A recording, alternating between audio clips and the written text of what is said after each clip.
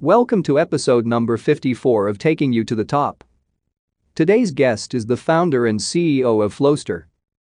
Flowster is a software platform that allows e-commerce companies to either build their own custom standard operating procedures or purchase pre-made ones that have already been proven to deliver quantifiable results to the bottom line.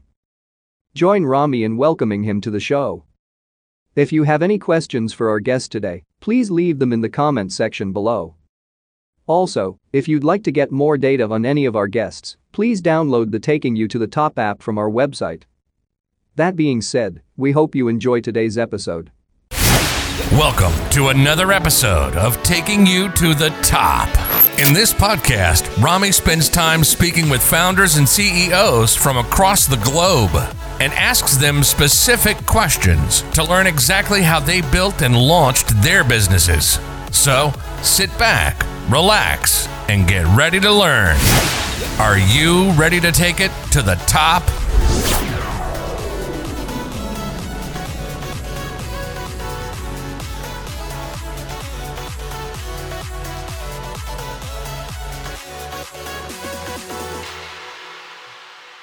All right, Trent, welcome to episode number 54 of Taking You to the Top. Thanks for joining me today. Rami, it's a pleasure to be here. Thank you very much for having me. My pleasure. Trent, if you wouldn't mind, to get us started, if you could introduce yourself and maybe take us back, to the beginning of your journey and how that journey has led you to founding Flowster. Sure. Well, my journey as an entrepreneur is a 2-decade-long journey, but in the interest of brevity, we'll skip a whole bunch of it. We'll say that I sold my first company when I was 38, and after that, I discovered the world of the internet and making money online, and I have been obsessed with that concept ever since because of the lifestyle that it affords me. Sure. And many, many years ago, almost 10 years ago now, I started the podcast, the Bread Ideas podcast. In 2016, I interviewed a fellow by the name of Dan Metters on the show who was running an Amazon reseller business. I was fascinated with that. We started doing that business literally the day after I interviewed him. Okay. That company grew really quickly, has now been ranked twice on the Inc. 5000, near the top actually of the Inc. 5000 list in the US. And as a result of my getting an invitation to speak at a conference to a room full of about 500 other Amazon resellers, my software company came to be. And the quick Cole's notes on that is I was up on stage and I said, "Hey everybody, I don't have anything to sell. I'm just going to explain to you how I took a very process-driven approach to growth." And so I documented all of my business processes, and then I hired a little army of people from the Philippines to do the vast majority of the highly repetitive grunt work for me, and that yielded incredible results.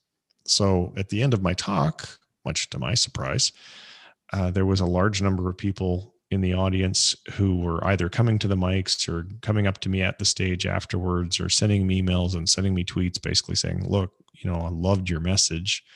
We'd love to be able to buy a copy of those processes because, as you explained from stage, it took you guys a year to develop them. And, I don't really want to spend a year developing stuff that I could maybe buy from you." Right. And so we agreed to give it a test. And the test was a pretty big success. We sold about $410,000 worth of those processes in the first 7 days. And from that moment on, I realized that I was going to get into the software business. And so I called my now co-founder and I said, "Look, this is what happened. Would you like to start the software company with me?" And he said he'd already built and sold his software company. And he said, "Absolutely." And that is essentially what caused our company Flowster to be born. Okay, so back then when you did that 410K, you were on your own?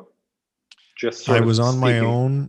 Yeah, what we had created was not software. We had created content, all of these standard operating procedures, it's a fancy word for a highly detailed checklist. Mm-hmm. And we'd put them into somebody else's software, a company that is now a competitor of ours. because I didn't know if people were really going to buy these things. I didn't know that it was going to go as well as it did.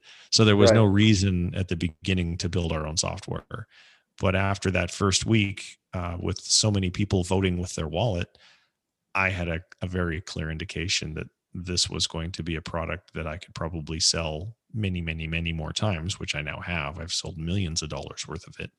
And that's why. So we started coding the software I think it was like the beginning or middle of 2017. And it took a year and a half to get it to the point where, it was ready. And then in the fall of 2018, we opened it up to the public. And since then, with not 10 cents even spent on advertising, although that is about to change, we've attracted about 5,000 users to the software. Wow, that's great. Well, so 2018, Flowster is launched. Would you mind telling us, if someone joining Flowster today, what are they expecting? What does the company provide them with? So Flowster comes with basically two main parts. One is the software itself, and the second main part is the content, the workflows, or the playbooks, whatever you would like to call them. So the software was designed to solve a simple problem.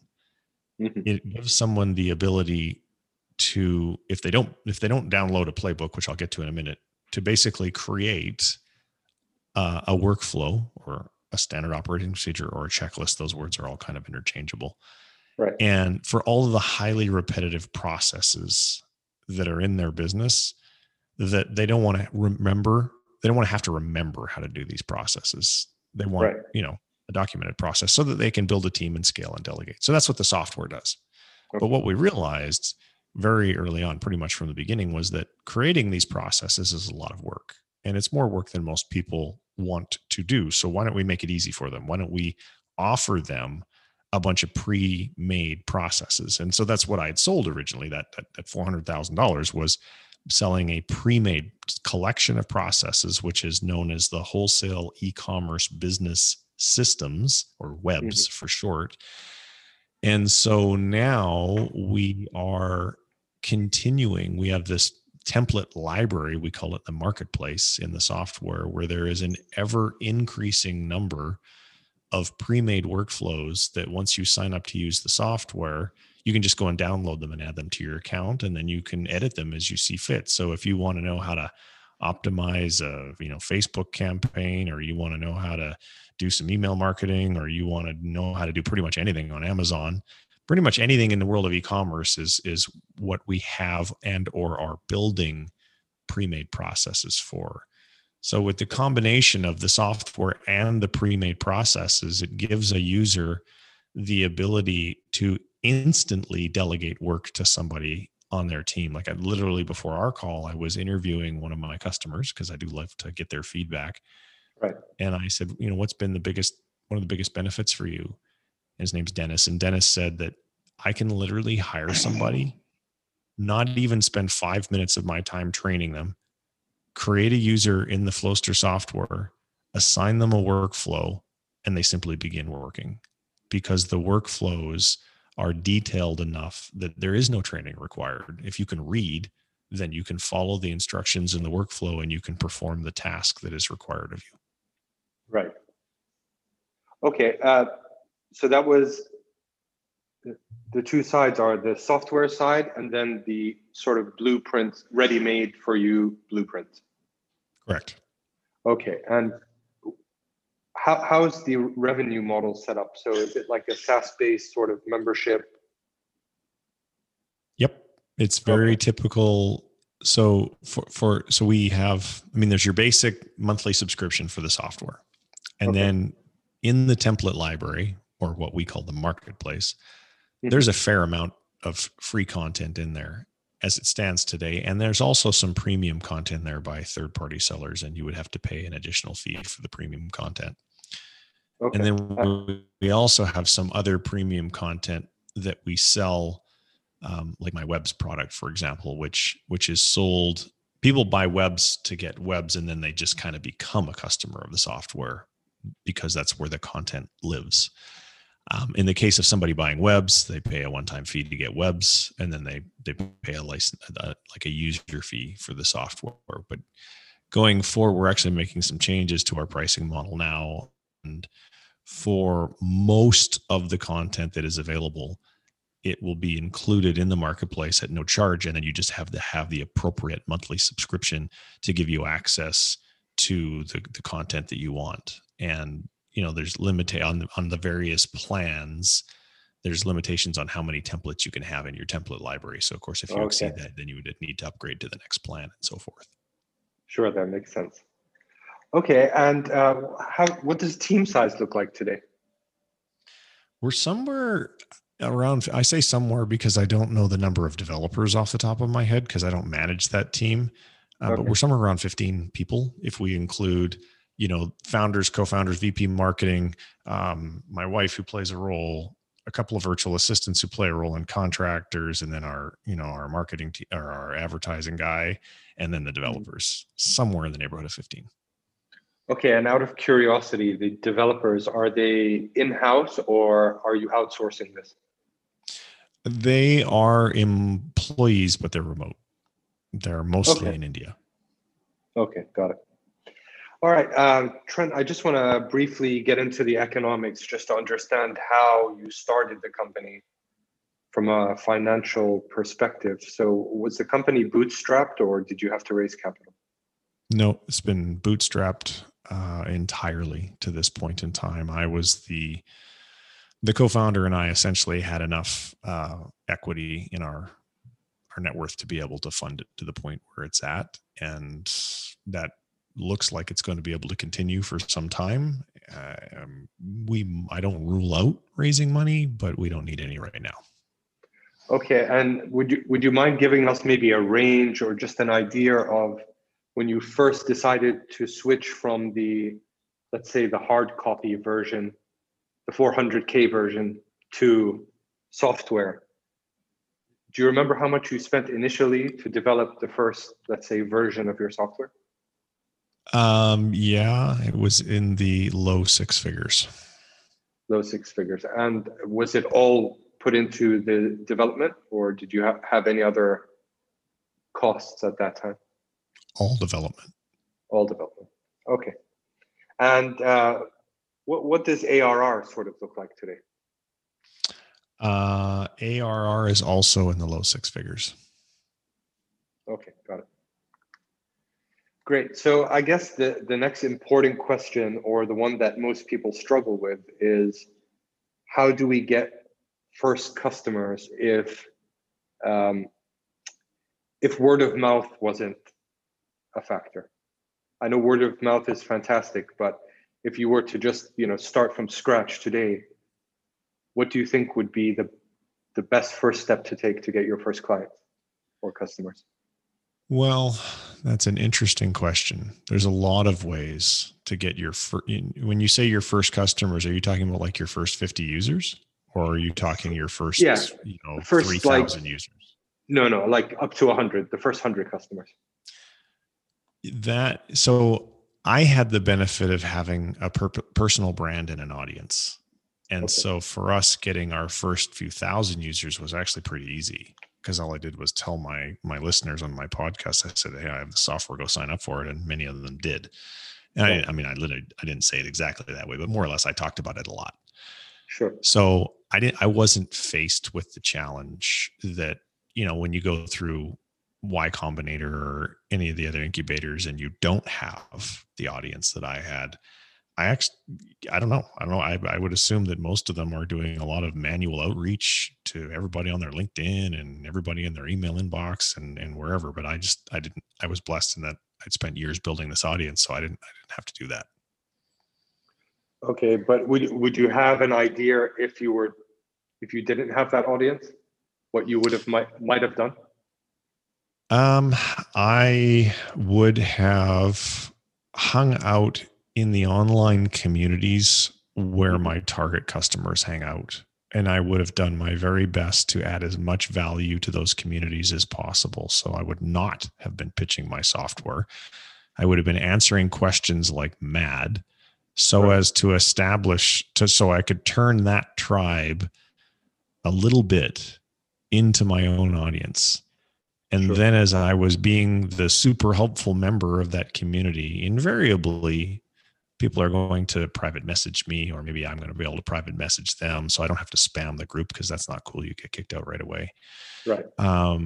And from that, I would be able to transition to the conversation to, hey, I'm building this thing. I'd really love to get your feedback on this thing.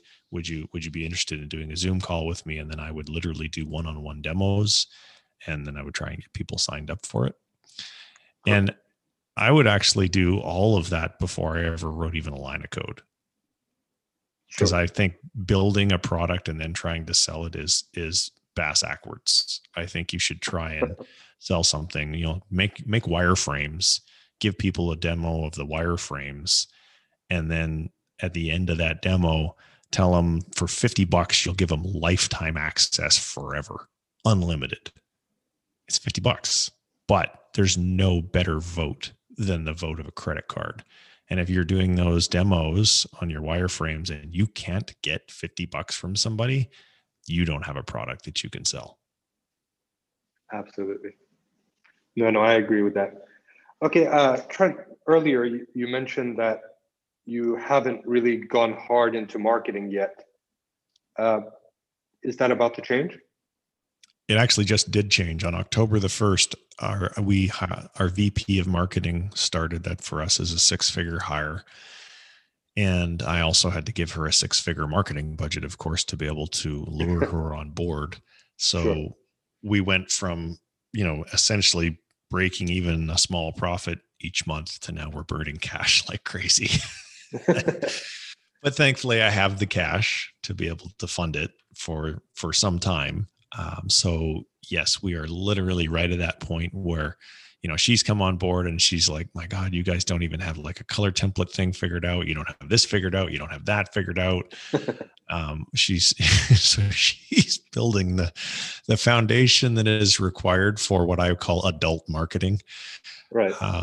Because the idea is to be able to grow the company without people knowing who I am. It cannot continue to grow because Trent is Trent and Trent is known for his podcast. Sure, that'll be some icing on the cake, but it needs to grow because we have a solution and messaging that resonates with the target audience, and we have great advertising, and we're producing the right content and so forth and so on that has nothing to do with me personally. Absolutely. No, I agree with that. And which marketing channel did you end up going with? I mean, as a starter? Well, not just one.